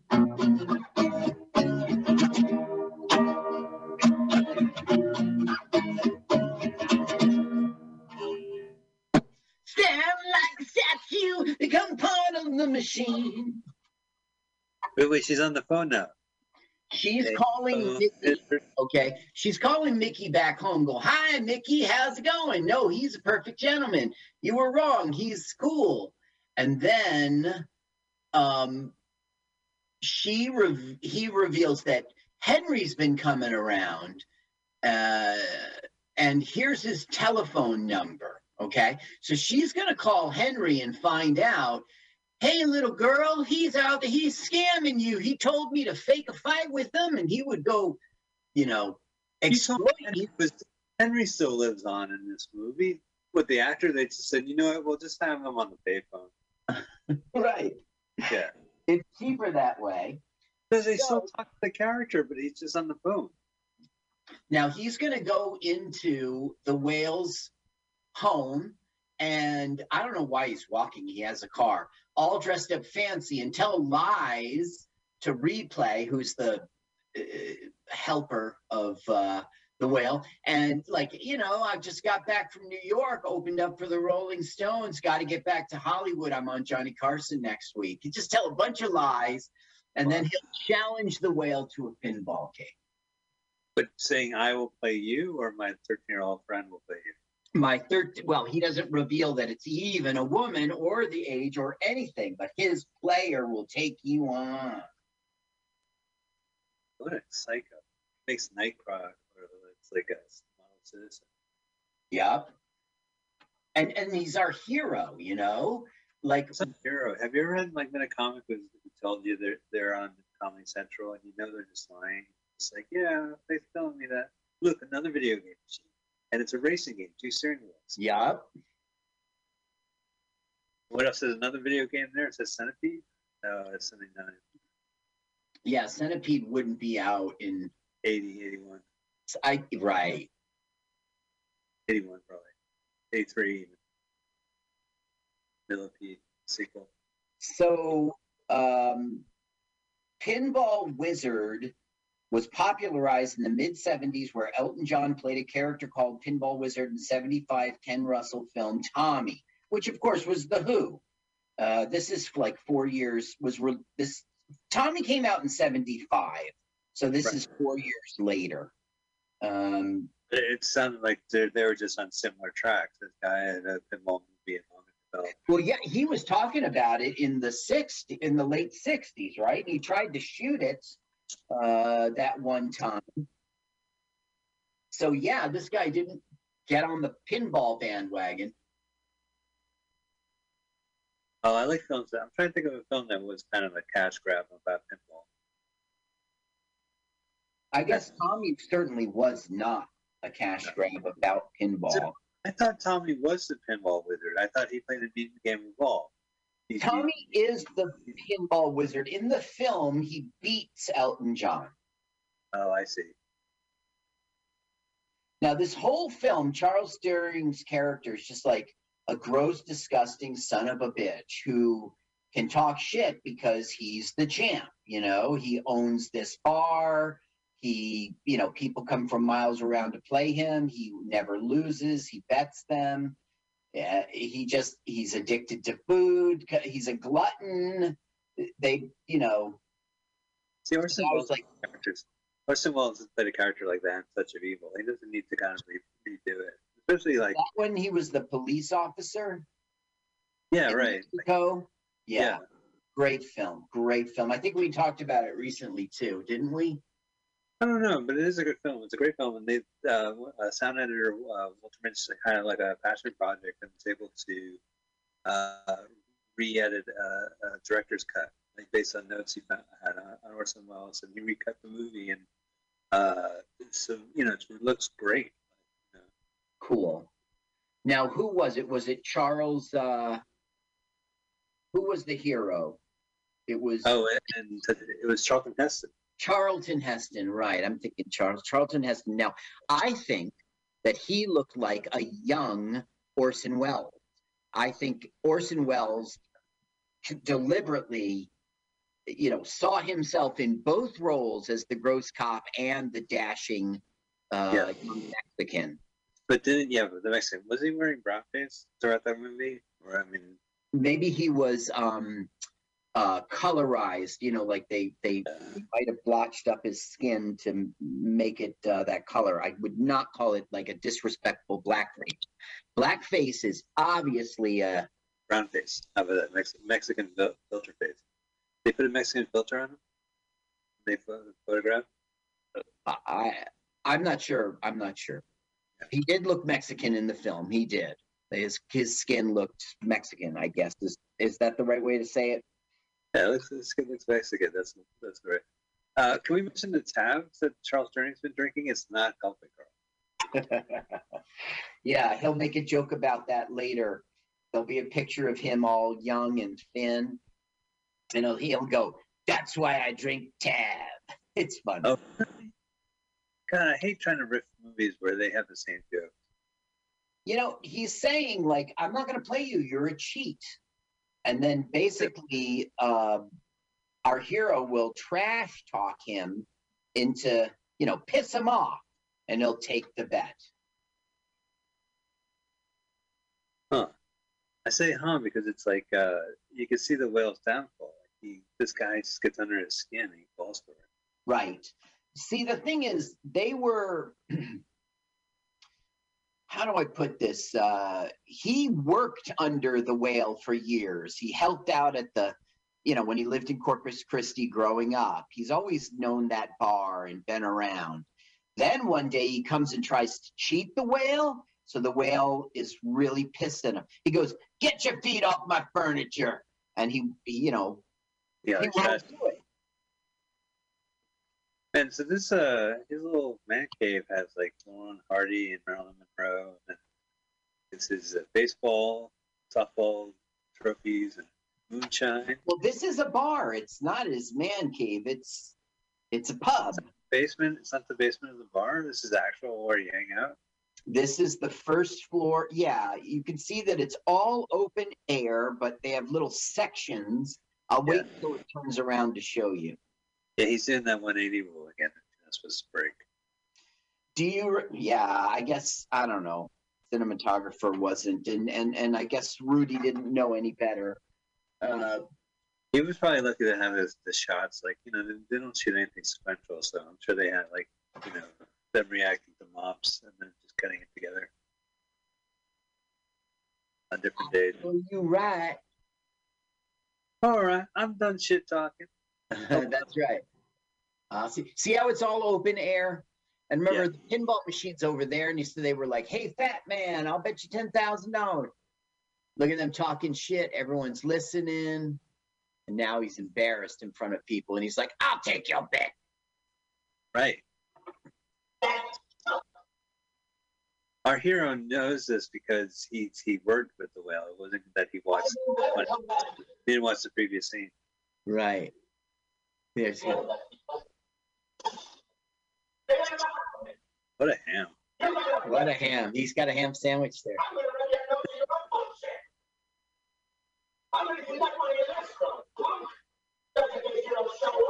I said these sickest encounters of the third kind that I'll win. Like that rock.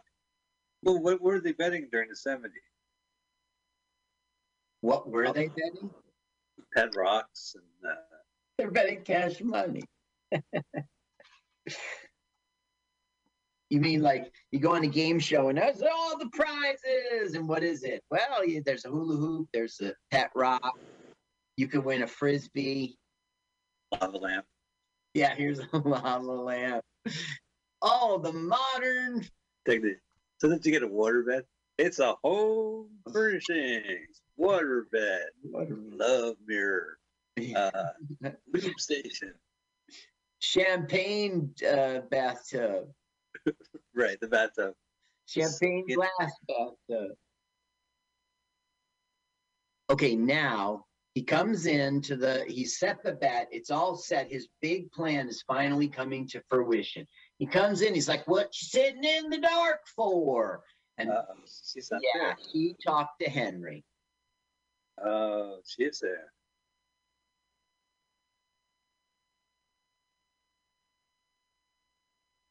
Right, this guy has been like egging up to this moment. This is it. This is the big moment. And it's like, yeah, I heard. I'm not doing it.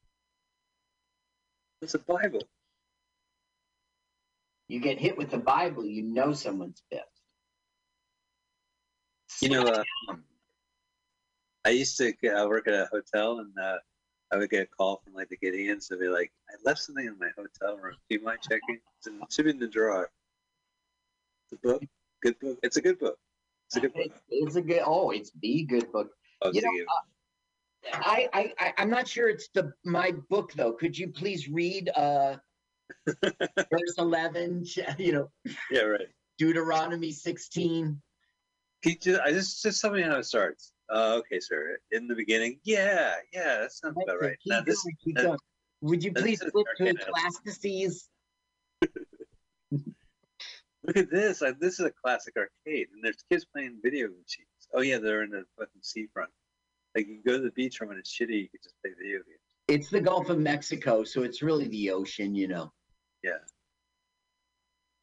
All right. Come on, Tilt. Now, I might have been tricking y'all in the beginning, see, but I really grown to like you. She's like lost, like in Texas. It's creepy. Wow, look at you liar. Huh. Hey guys, we need you to clear the beach. We're shooting a movie. Oh, okay. You got it. He's finally shooting his movie. They're shooting. I'm so excited. He finally got his movie shot. Now that's the Raiders jacket that the director said it's cold out. Put this on. It's a classic jacket. That's probably the high point of this movie. Won't you listen to me now, Till? I'm making excuses, you see? Till, this is a one-camera shoot. Could you at least talk to me before the guy hits him? Well, we got a dolly for this shot now. Now, come on, darling. Oh, look at this, Speedo. See, the dolly track stops right here. Okay, now, at this point in the film, it takes an interesting turn. All of a sudden, it's good. And he's going to give a not heartwarming, but a heartfelt speech about why, like where he's come from. Look around here. You see this? This is the poor man's country club. This, he grew up with nothing. And then he starts talking about how rich people think, you're just stealing to get by, not even to succeed. And so the Carney Code. Let me play it for a second here. All right.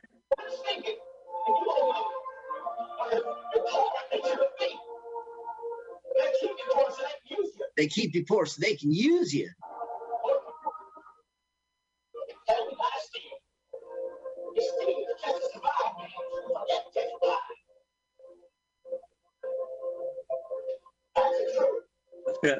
Exit. Yeah, don't go. That's the exit, you dummy. You can't come back in.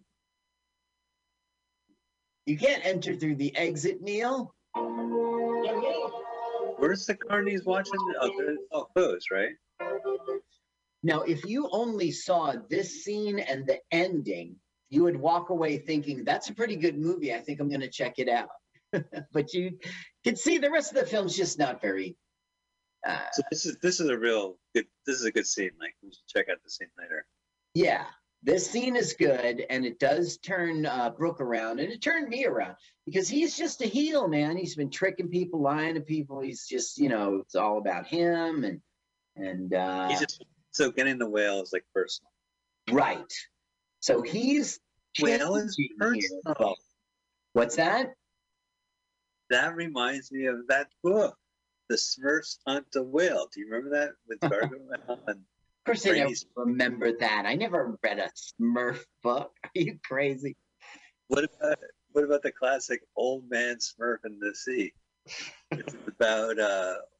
Is that the one where he's getting that marlin? Yeah, and then the Gargamel's cat eats the marlin. No, that's not true. Marlin's a big fish.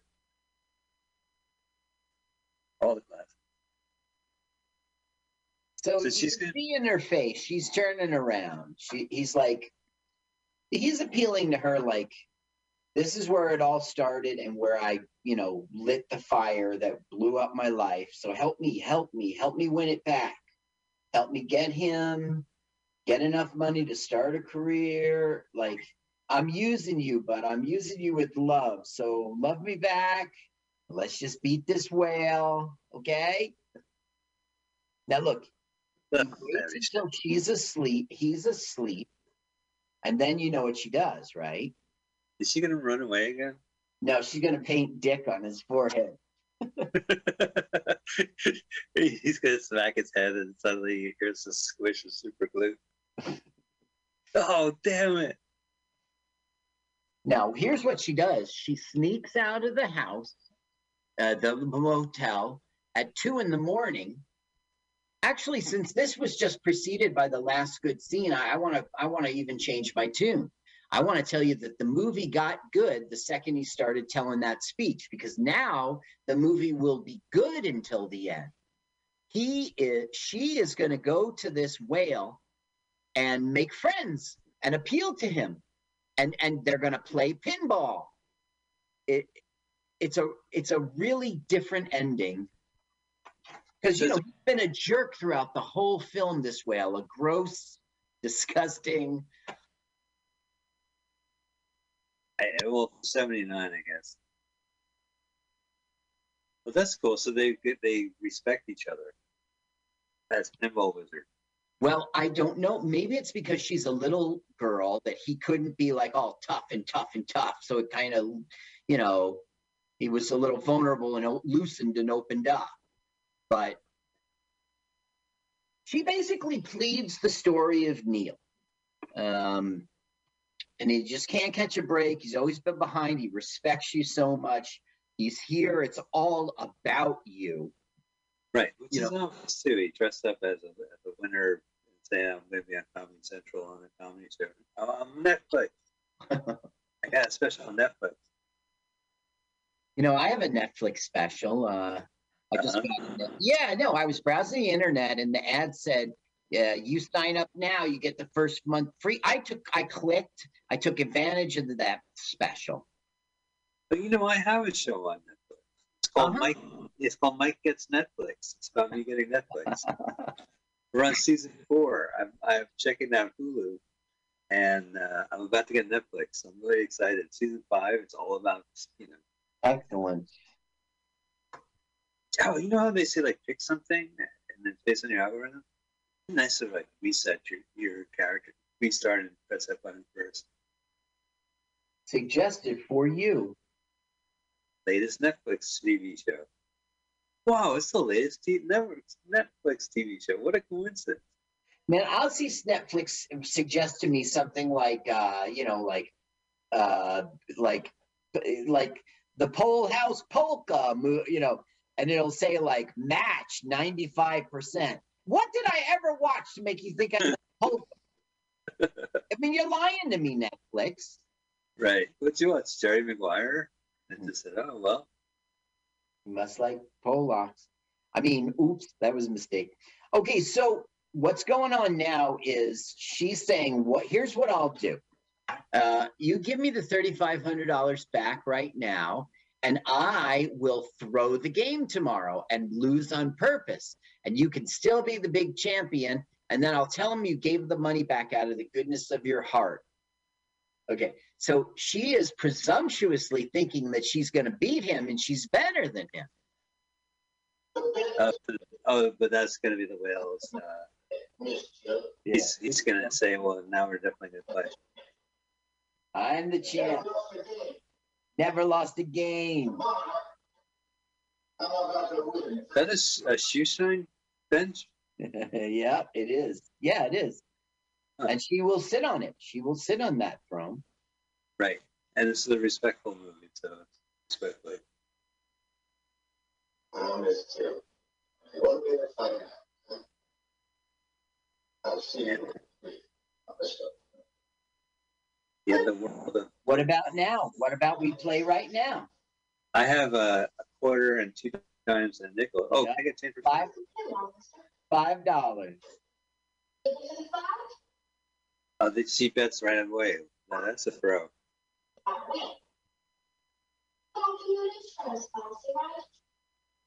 Where are they going to get the quarters? $5.25 technically. So he's saying, put it all on the line right now. If I win, I'll throw the game tomorrow, and you're still the champ. If I lose, you got you got your money. Oh wow! Oh, so this is it. They don't even bother with the big night. So he's going to do it. $5. And I gotta tell you, Mike, I know we're far away, but that you could just look at it in his hand, and that's like old-timey 5, man, an old-timey 5. Serial number 25, 32.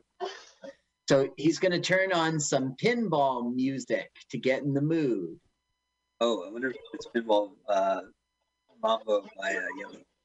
You know what? That guy licking his lips on counting the $5. Yeah. It reminds me of something you used to do to one of your brothers, but I remember, but you would do it a lot. You would say, someone would be like, Carl, give me $1. You go, hang on, let me count it. Count it, yeah. I would lick my thumb and do one. I was just mimicking that. And then pull out like from a bill, one of bill says $1. Like, let me count it. Like Mike, you would go, here's that $20 I'd owe you, and you give me a 20, and I would say, hold it, Mike. Make sure it's all here. And I would count 20. Right. Okay. All right, we have a pinball machine, we have a pool table, and then the back are 2 video games. No, there's another pool pinball machine, and then there's like, I don't know, Space War, another Battle Zone. See the like, joystick. Back to the koala. So this is the proprietary brand pinball machine. Now, can you hear the pinball song? Well, I'll Pinball.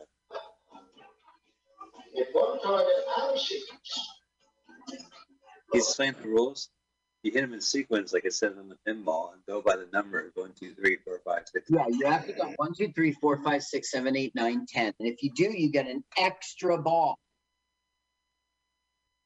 I got a call. Hey, listen, I'm mansplaining pinball to a 13-year-old girl. Let me get you back. Okay, where was I? Yes, so it's 1, 2, in sequence, 3. So she's on the throne. She's in her. Oh. Now look, you see that? You see how? Let me mansplain to you. You see how the ball? They did a shot in which it was rolling down. Right. Why didn't they do that in the beginning? Right, do it up front. Well, I wish I had warning because I was wearing my 3D glasses at the time. And it threw me off. Yeah, suddenly they're good. So, like, all of a sudden, the whale has become out of sequence. Damn it! All of a sudden, the whale is like likable now. Well, you're right. He is like a little girl. It reminds me of I was reading a comic book where Gwenpool meets Deadpool. Deadpool was like, I'm not going to kill a teenage girl. But he did menace and whatnot. But it's like a good point, like. So she's on top, and she goes, "I saw this in a movie once." Was it? Oh, I wonder if it's that pinball bowling movie we saw. Hey, look at her trouble shirt. Remember, it was red before. Yeah, that's what I'm saying. Like it too. So 70s. Oh, she's trouble. They had the same thing. The custom T-shirt. This is the custom. She's already out of sequence. She didn't get an extra ball. Yeah, I saw that. Custom machine. 2, 3, 5, 3. Nope. Bumper. Bing, bing, bing, bang, bang, bang, bang, bing, bing, bing, bing, bing, bang, bing. Did you ever know that when I'm lit, if you hit me, that's 100 points? I'm like a pinball bumper. 100 points when you hit me when I'm lit. When lit. Trying to make it. Look how Brooke is like acting. She's like, I'm having fun. I'm having fun. All stakes. Yeah, high stake game. Okay, now it's Whale's turn, but he's like, I'm hungry. Let's take a break. He's suddenly acting like great grandpa. Yeah. Grandpa, like cool Uncle Dad. I guess I'll be your father figure. Even a whale's gonna come over there. Look at that barber chair. Orson Welles. Why would there be a barber's chair? I guess it's just old timey looking. Yeah, I mean this bar doesn't look like a set, right? I mean, let's say they found. No, this is a Corpus Christi real place. So it's probably the real snake. It's like there's the Hitler statue in the back. I do not believe people in Corpus Christi, Texas, like Hitler. You think that? Yeah, well, they fought probably.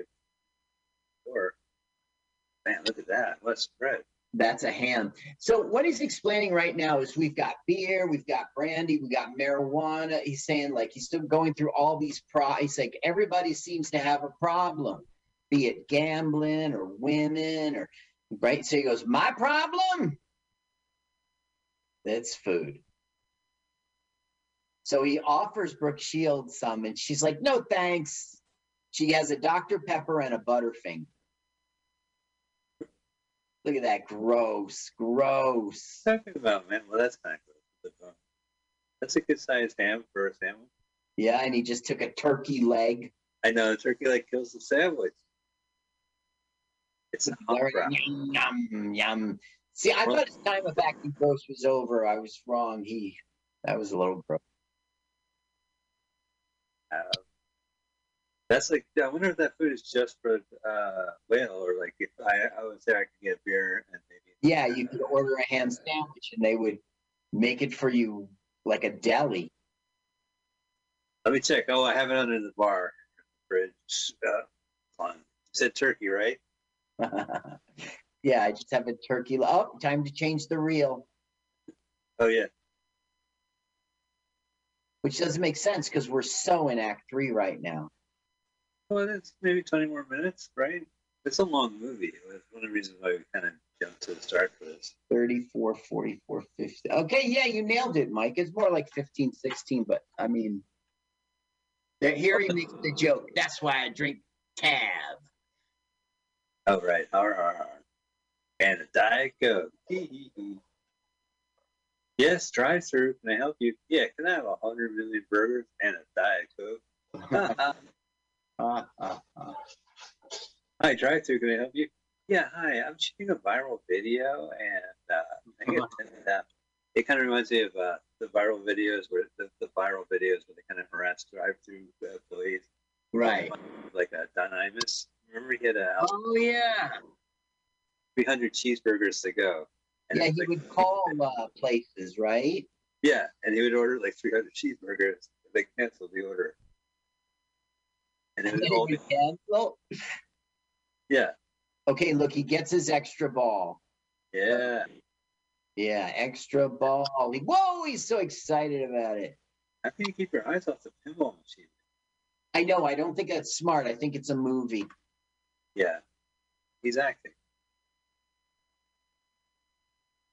Look at that great shot, man. Why wasn't that in the beginning? Why wasn't it in the beginning?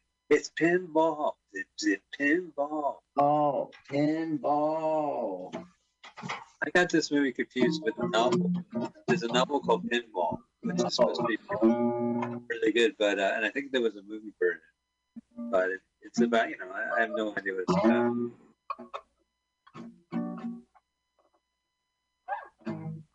Looks like a space game, a video game. Oh, it's her turn. Yeah. Same pants. Ooh, skill.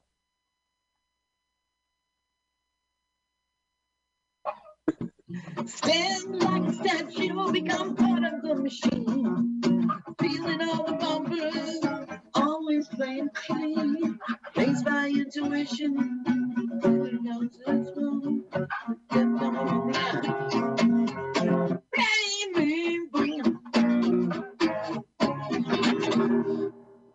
A little out of tune. A little out of tune.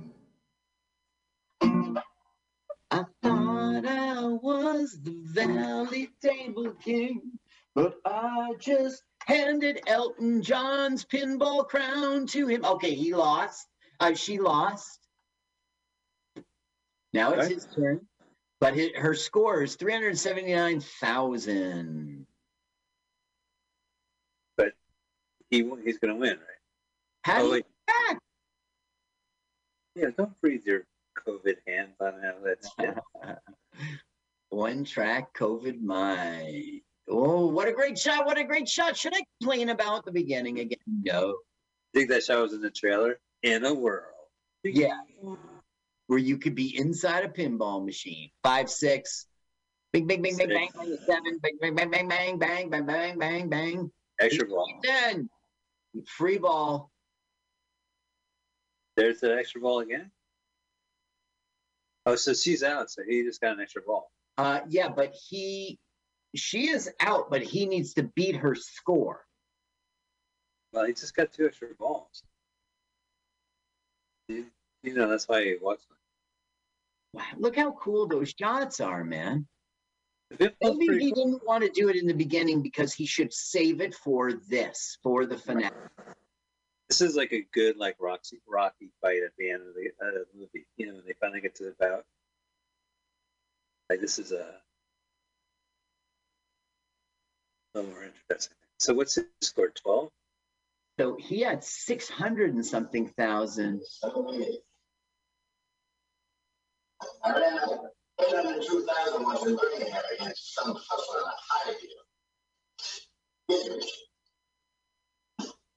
Now Yeah, look who it is. It's Neil.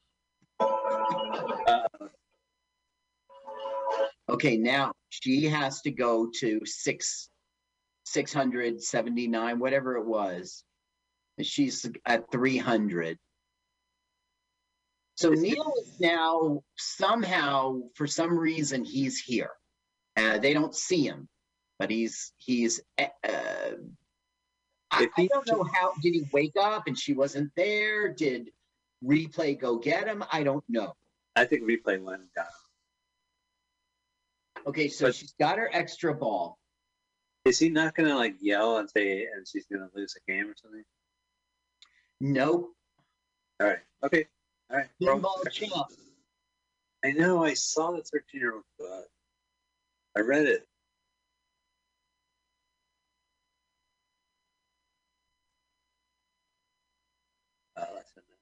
She's doing great. She's playing like a really aggressive synonym word for. Well, that's why they call her tilt, because she shakes and everything like that and never tilt. Yeah, that's bad news when you tilt the pinball machine. What kind of weird aggression do you Well, have? when you tilt it, it's game over. It stops playing. Right. Because you cheat otherwise. Like, it became gameplay that you can't cheat. Is that because of the game? Now she's at 592,000. So she's getting close to him. Tilt! Tilt! She actually tilted the machine. First time. Yup. McVenus. Cosmic Venus got tilted. Then I was so glad that when John Carter landed on Mars, first thing he did was kick Cosmic Venus' death. Oh, when he was on Venus.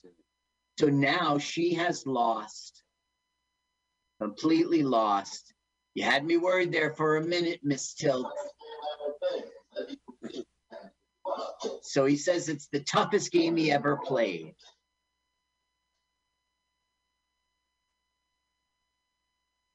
Give an approach. Now who makes his appearance?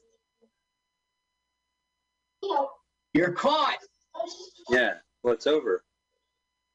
Oh, geez, I wanted to be in front of the bar and everyone, and my friends would be rowdy, rooting on. Yep. What's fun of betting in the bar? Now this is a heartfelt apology for everything. I mean, they've lost. You really do believe him, you know? It's interesting.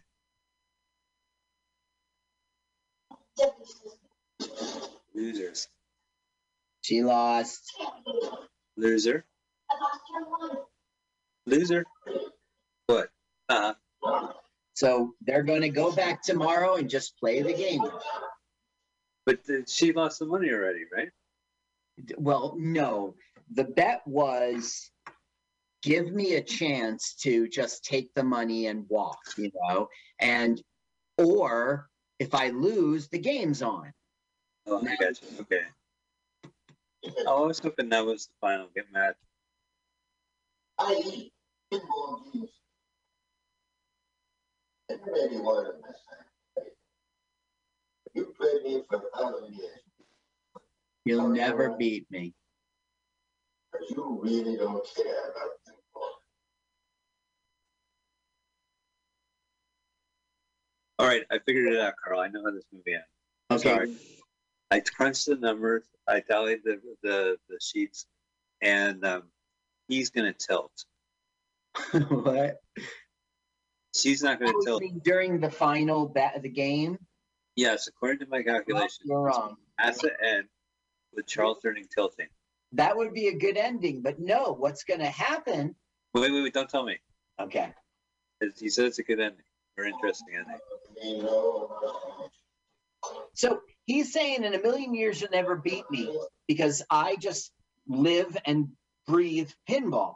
So he says, don't be like me. Look at this dump that I'm stuck in. Look how fat I am. Is this what you want? Wow. That's some real shit right there. So he says, I only bet on myself, but I see how much you believe in him. You say he's a good singer. I'm going to bet on you. And he gives the money back. The game's on tomorrow. Money to bet on. But she's going to have to bet that money tomorrow anyway. Nope, it's over. It's over. He's letting her off the hook. Now, the replay is like everybody knows the word's out. They're going to be here tomorrow at 3 to see the game. He goes, I don't care. I don't care. Years and we're going to yell, woo. It's going to be fun, man. I gave them their money back. The bet's off. Oh, that's good. Here's the final father advice. Anytime you want to play it next, put your quarter down on it. So he goes, you keep his mind on his music, okay? He's a little dumb, okay? And so he goes, come here, you kid. I got to talk to you. It's like we're friends, but I still have to pretend I'm tough.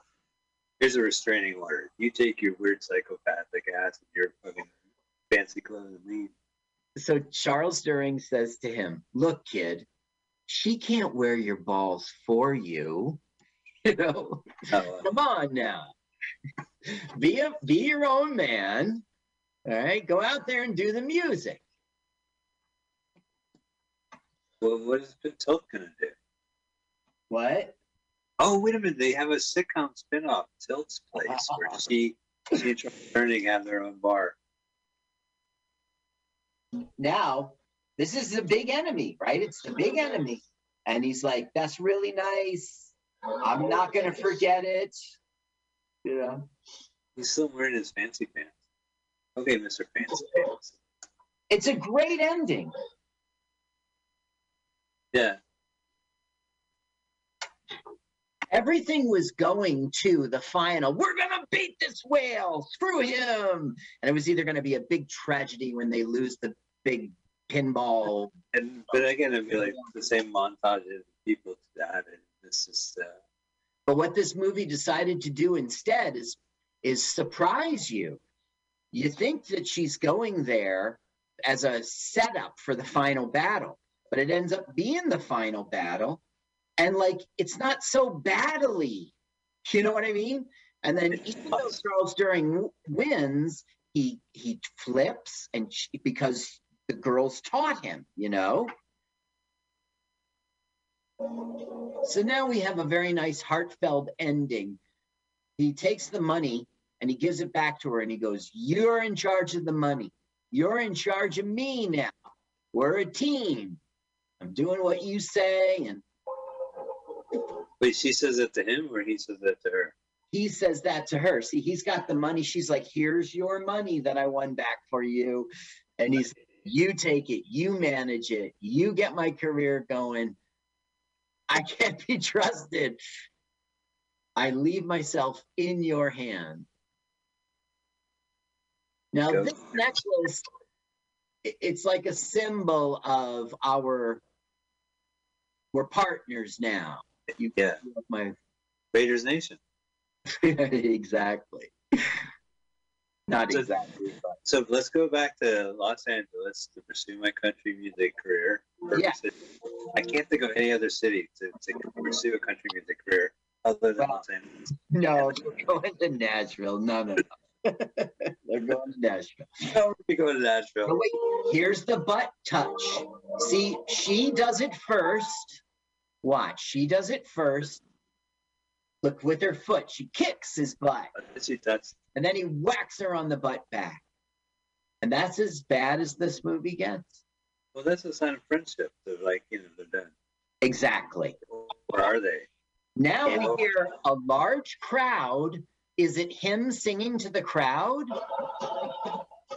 Hey, Las Viva, Corpus Christi. I think what the writer-director's doing here is saying,